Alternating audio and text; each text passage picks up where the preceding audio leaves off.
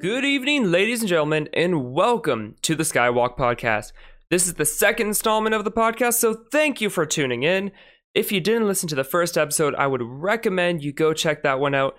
Unfortunately, I am solo on this episode, but we will hopefully get my lovely co-hosts back in soon. Like last time, I will go over the rundown of things, however faster this time, and then we'll jump right into the episode. So, first off, as always, hello! I'm Gavin Moriarty, your host for this podcast. I'm an astrophysics major who hopes to pursue a PhD in the field. In my spare time, I do astrophotography, and I am a nerd for all things that are space. I am one of those people that spends time on Instagram and just looks at weird posts about Hawking radiation and things that most people wouldn't have never even heard of in their life. Why? I don't know, because apparently for me it's interesting. You may have also heard me through the other things I do. I run another podcast that you should be able to find anywhere that you're listening to this one already. It's called the Hot Cocoa Chats podcast, where I run script-free with a guest mostly week by week, and we just chit-chat about whatever we want. It's bonkers, it's calming, and the previous episode was my first special guest starring Brad Buell, who you may know on YouTube and other things under the account Saturday. I also run my own mostly gaming YouTube channel called Zombified. That's Zombefied for those that need the spelling, because it is different than what you would think. Along with accompanying social media accounts, so make sure to go check those out. The links will be in the description. All right, that's enough about me. If you want to learn more, feel free to go check out the other things that I do. That will be more personal onto stuff that I do, things that I care about, all that. Right now, all we're focusing on is space. And just in case, for those that don't know, in the Skywalk podcast, I will spend each episode talking about a different space object. Specifically, we're going to go through all the Messier objects. I will go through a couple different categories of information and teach you guys all about each one of these objects. Every once in a while, though, I will take a step back and we will look at the bigger picture of these objects, and I will pick a constellation and talk about it. In these special episodes, I will be more closely talking with my co-host Jillian, who is usually a co-host, but obviously not here today because I'm solo. But she is our resident, what is it called? Astrology. There we go. I really don't like the subject, but for those special episodes, she will be taking over what the astrology portion of it is. Along with these episodes, make sure to follow along on Twitter at SkywalkPod, where I'll post graphics to go along with what you've been listening to, and it will help you better grasp some of the points that I'm talking about, especially when I'm describing what these objects look like. It's a lot easier to just go onto the Twitter and look up the image while you're listening to this, because luckily it's not a video, so you don't need to worry about being on two things on your screen at once. So it's a lot easier. Go check it out. Follow, stay up to date with everything about this podcast. All right, now that we have that general understanding of the podcast out of the way, hopefully that wasn't as long as previously, we will jump straight into these Messier objects. So, just real quick, Charles Messier was a French bloke born June 26, 1730, as the 10th of 12 kids, because people had huge families back then. As a young kid, Messier became fascinated with space objects after a few space events that happened in his town, like one of the greatest comets with 6 tails, all that kind of stuff. Those big things that happened, and he got fascinated at a young age. At age 21, he joined the French Navy and would eventually begin working at an observatory in Paris. He continued his fascination in comets, eventually getting coined the nickname Comet Ferret by King Louis the Fifth. That Roman numerals are hard. XV. So 15th. Wow, we got there eventually, folks. In 1758, he noticed a strange cloudy patch in the constellation Taurus while observing a comet and took note of it to help astronomers not mistaken it for a comet, and started cataloging other comet-like, quote, objects to avoid. And hence, we got the Messier catalog. The objects that he saw is known as NGC 1952, or NGC is a New General Catalog. It's another way that people categorize all these deep space stuff. but it would eventually become known as Messier 1 or just plainly M1, or more commonly known today as the Crab Nebula, which is what our first episode was about. So if you haven't listened to that one, again, I will recommend, hopefully for the last time, that you should go check that one out. Messier ended up dying in 1817, and by then he had created a list of 103 objects, but the Messier catalog would be revised in the 20th century to be a total of 110, which I've been meaning to look that up. I don't know how they managed to find more objects out of, like, how do you find 7 more objects within already objects? But maybe it's weird clusters and things like that. All right, that's all the backstory you guys need, so let's embark on our journey through the stars. Hopefully everyone made it to this point, and if you are still conscious, then thank you, you're a cool person, and go get yourself a cookie for all your great work. Star cookies, get bonus points, like always. Get them star cookies. All right, enough chit-chat, let's get down to the nitty-gritty. So, Messier 2, or M2 as we will call it through most of this. M2 was first discovered on September 11th, 1746 by Jean-Dominique Maraldi. Maraldi? Yeah, we're going to go with that. An Italian-born French astronomer, yes, that sounds just as messy as it sounds, while joined with French astronomer Jacques, man, I need to touch up on my French, Cassini, who was the son of the famous Italian astronomer Giovanni Cassini. These two found this object while they were observing a comet. Maraldi's journal entry about the object goes as following. It's a little long, but hang with me here. Quote, on September 11, I have observed another one for which the right ascension is a bunch of numbers and the declination is a bunch very near to the parallel where the comet should be. This one is round, well terminated, and brighter in the center, about 4 or 5 in extent, and not a single star around it to a pretty large distance. None can be seen in the whole field of the telescope.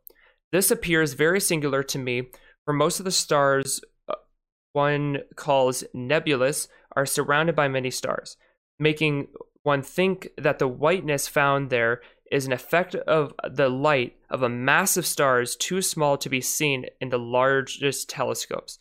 I took at first this nebula for the comet. Excuse me. So basically what he's saying there, in plain man's term, is that he was looking for this nebula or something. He was looking for something else. Found this very bright object and with the technology there, all he saw was just literally like a bright light, and he thought this was weird. It's not cataloged anywhere. And so he was just describing it that it's very bright, especially in the core of the thing that he's seen. And in the telescope, all he sees is this bright. There's no stars around it. Probably because of how bright it is, it blurs out all the other stars. And so, after this, there wasn't really anything more on the object until September 11th, 1760.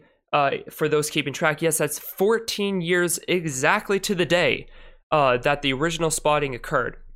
And who spotted this cluster than no other than our man Charles Messier?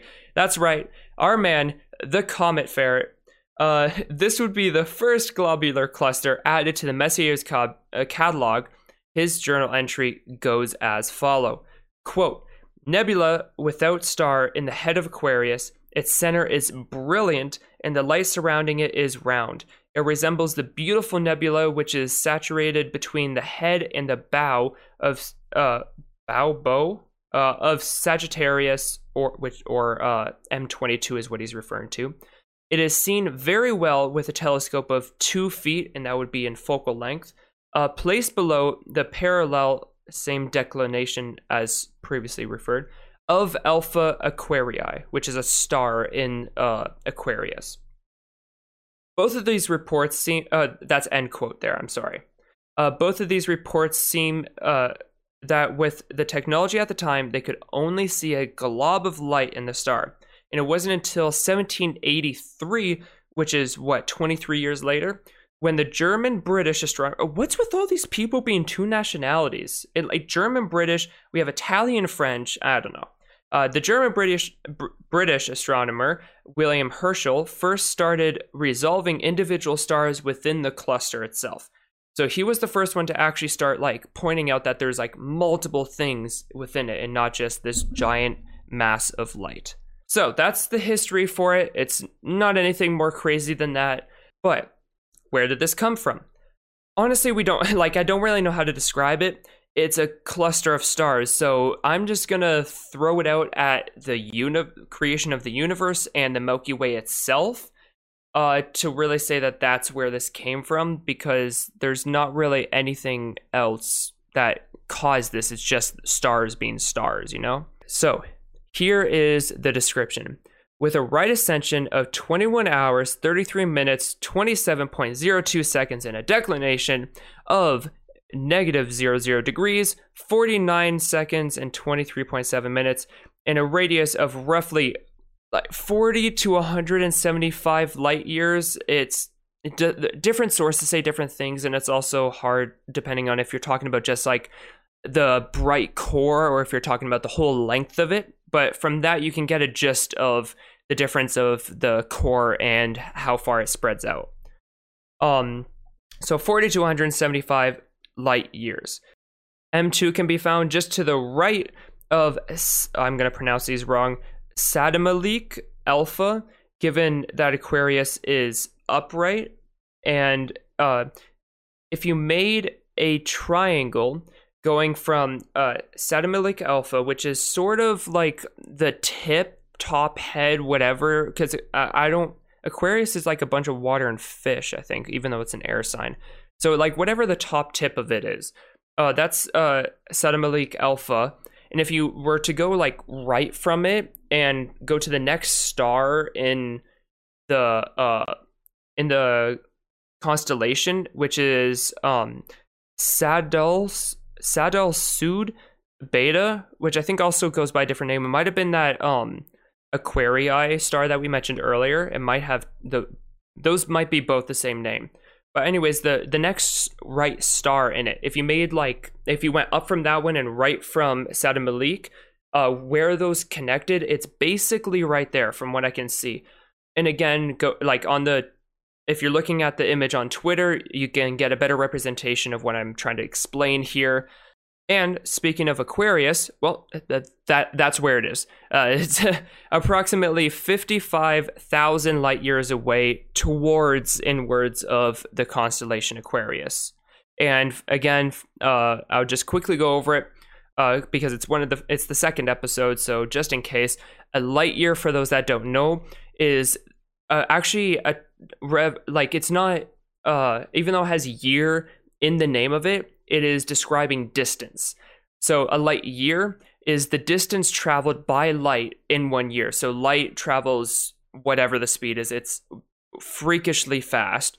So however far the speed of light is and goes in a year, that's 1 light year. So it's really easy when you think of like the words and how it's made up and that it's distance and not time. But I just thought I would go over it one more time. So what does Messier 2 actually look like? What is like a globular cluster? Some might be asking. Well, once again, if you go check out the images on the Twitter of Skywalk Pod, now there's another plug for you. But M2 looks pretty close to how it sounds. It is a giant, magnificent collection of stars in a very small area of the sky. As most things in space are, it is very circularly shaped. Think of it as if you were to drop like water on a table. It would mostly collect where it first hit there. That would be like the center. And then it would kind of like in a circle, like every direction away from it, it would like spread out, you know? And so when you're actually looking at this object, every single one of those dots is a star, which I would recommend looking it up because it is a very pretty object. If you look at the picture that the Hubble created just a few years ago, I think it was after 2010, it's a very magnificent, and every single one of those dots is a star. And there's different colors, which represent different ages of stars. So you can see white, red, blue, yellow stars. but the center core brightness is mostly white. Speaking of stars, it actually contains roughly 150,000 stars in this cluster, which is a very large number to try to fathom. That's, yeah, if you put that into money, that's like 3 years' pay for some people. M2 has an apparent magnitude of plus 6.3. It is right at the cusp of what the naked eye could see if you were in a dark sky location with perfect weather. And so for those that don't know the scale and didn't listen to the first episode yet, I'll narrow it down to -30 and +30 range as visibility goes. And so the sun on the scale is actually -26.7, which sounds backwards, but negative is bright. So -26.7 is our sun in the sky. And then the limit of what the Hubble Space Telescope can see is actually +27. And so a full moon is -12.5. Our naked eye can see to roughly +6. And so that's why this +6.3 is very, very hard to see, but can be done. Binoculars are +10. Pluto is +14. So if you're lucky enough to be near a Bortle Class 1 sky, which, more explaining here, sorry guys, Bortle Class is how we judge light pollution. So like downtown LA will be Bortle Class 9, and then 0 light pollution, like in the middle of the Grand Canyon, would be 1. And so it's a 1 to 9 scale. And so if you're in a Bortle Class 1 sky and there was no weather at all, it was a perfectly clear day, perfect weather, and maybe like there's no termination in the atmosphere, and you know where to look, and maybe you have to do one of those, like, you know how when you're looking, like, say off the shoreline and there's, you know that there's something way out there, but you can only see it when you look like away from it, but when you look at it, you can't see it. It might be one of those scenarios. I've never seen this object. I've never been to a Bortle Class 1 sky, but they say that it's possible. So I'm going to go with that maybe it's not when you look at it. Maybe it's if you look slightly away from it, then you can start to see it. I don't understand how eyes do that, but whatever. It is possible to see. And if you are really wanting to go see this object, the best viewing time is during October, but I've seen it range from like July to October, but everything always says October, so I would go with that because that seems to be the for sure date that is the best time to see it. So that's all our descriptions. We're going to move on to what this object means in a cultural representation. Or we're not. Actually, I couldn't find really anything of cultural representation or historical significance of M2. So instead, I'm just going to use this section as a little quick facts section, just so that we're not totally out of like another segment, you know? So Messier 2 is one of the largest clusters of its kind. And that's because of 150,000 stars is insane. The Hubble image of M2's core, which is the one that I recommended you should look up, was created using observations taken at visible and infrared wavelengths. So the cool thing about the Hubble is that it has a few different cameras on it, and so it can do pictures like this where it's actually, if you were to take a photo with just regular visibility of light that your eyes can see, it wouldn't look like that. But if you go into the infrared spectrum or microwave spectrum, everything looks different. It's really weird how wavelengths work. The cluster can be observed in binoculars and small telescopes a lot more easier than your eyes, but individual stars can only be seen in larger instruments beginning at around 6-inch telescopes.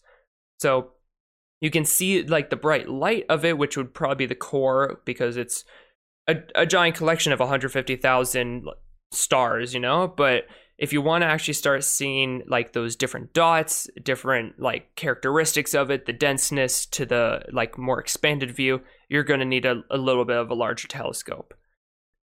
Messier 2 in the modern day, which once again, I couldn't find anything. I don't know. This object just didn't work out for me, but I'll still give you guys some more information on it. So the cluster is actually very, very old. And you're kind of wondering, like, how can these stars be that old? Well, actually, after studying the stars in this cluster, they think that it's roughly 13 billion years old, which sounds insane. It's hard for me to even fathom that. And it's going to be even crazier given the fact that the universe is only 13.8 billion years old. So it's under 1 billion years from the creation of just everything, which some might listen to that and say 1 billion years, that's a really long time, blah, blah, blah. Which, yes, admittedly it is if you're comparing it to human lifetime. But in the grand scheme of space, once you get off of the Earth, everything is bigger. It's incredible how small we actually are and how much that we can actually see and how much we know. So freakishly small. Like, if you think about, the moon is basically a hop, skip, and a jump away from Earth in the grand scheme of, like, space, and it still takes, it took us 3 days to get there. Things go fast, things are large, things are far away, things are old.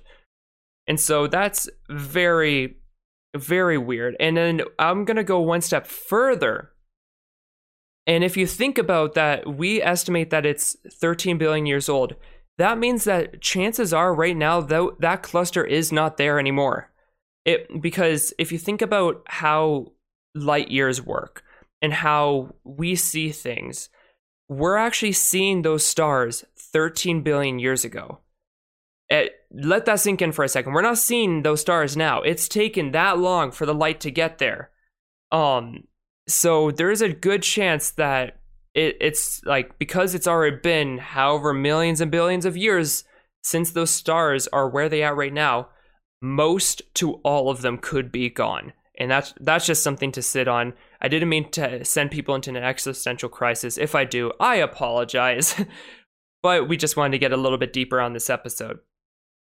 And so the reason we need larger instruments to resolve the individual stars of this cluster is due to the distance and age of the cluster and stars within it. Remember, we're talking about stars that are close to the beginning of the universe being created versus our star. And for those, because some people don't know, we do have a star in our solar system. It is called the sun. The sun is actually a star. Just thought I'd clarify that. So our star is only about 4.6 billion years old. So, our sun is kind of a child to these grandparents. Sometimes you will see a blue straggler star, which are main sequence stars in clusters that seem more blue and luminous than stars in the main sequence turn-off points. Now, what does that mean? Honestly, when I looked that up, I didn't know what that meant either, because that's a whole lot of science gibberish that even I don't understand, and I study this stuff.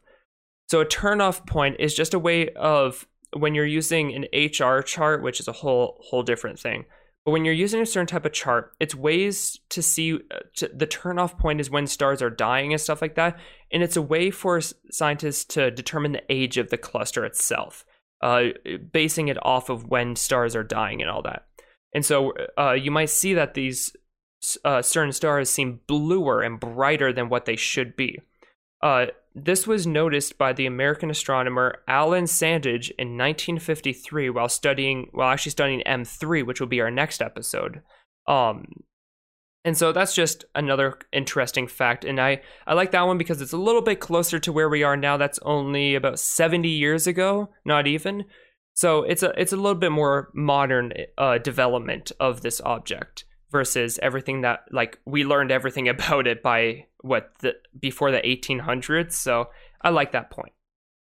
All right, so this has been your guide to a very old object that is Messier 2. Once again, this is one that I have not looked into too heavily before the writing of this episode, but I like the object, actually. It's kind of cool. Even just looking at it on the computer, it really is actually crazy how bright the core is, because, like, when 150,000 giant balls of burning hydrogen in a very small space relative, it's very bright. Even on my screen, like, I turn down the brightness and that center part of my screen is illuminated versus the rest of my screen. It's kind of funny, but it's very, very bright.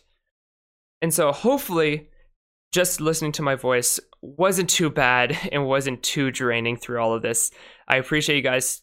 I appreciate you guys sticking through this. I know I wasn't joined with my co-hosts who help with the comedic relief of the episode. This was a lot more scientific, a lot more in depth, and a lot more like factual stuff like that. But if you guys like this type of version of it, reach out, let me know. I would appreciate any feedback, and I like the community feel of things, you know. But thank you to all of you, the audience. For those that stuck through to the end of this, something I haven't talked about in a while has been the Twitter. So once again, Skywalk Pod on Twitter. Go check it out. It will help with the images, especially this one. The Crab Nebula last time, a little easier to understand, more colors. It's a nebula, so like there's shape to it. This one is just literally just stars.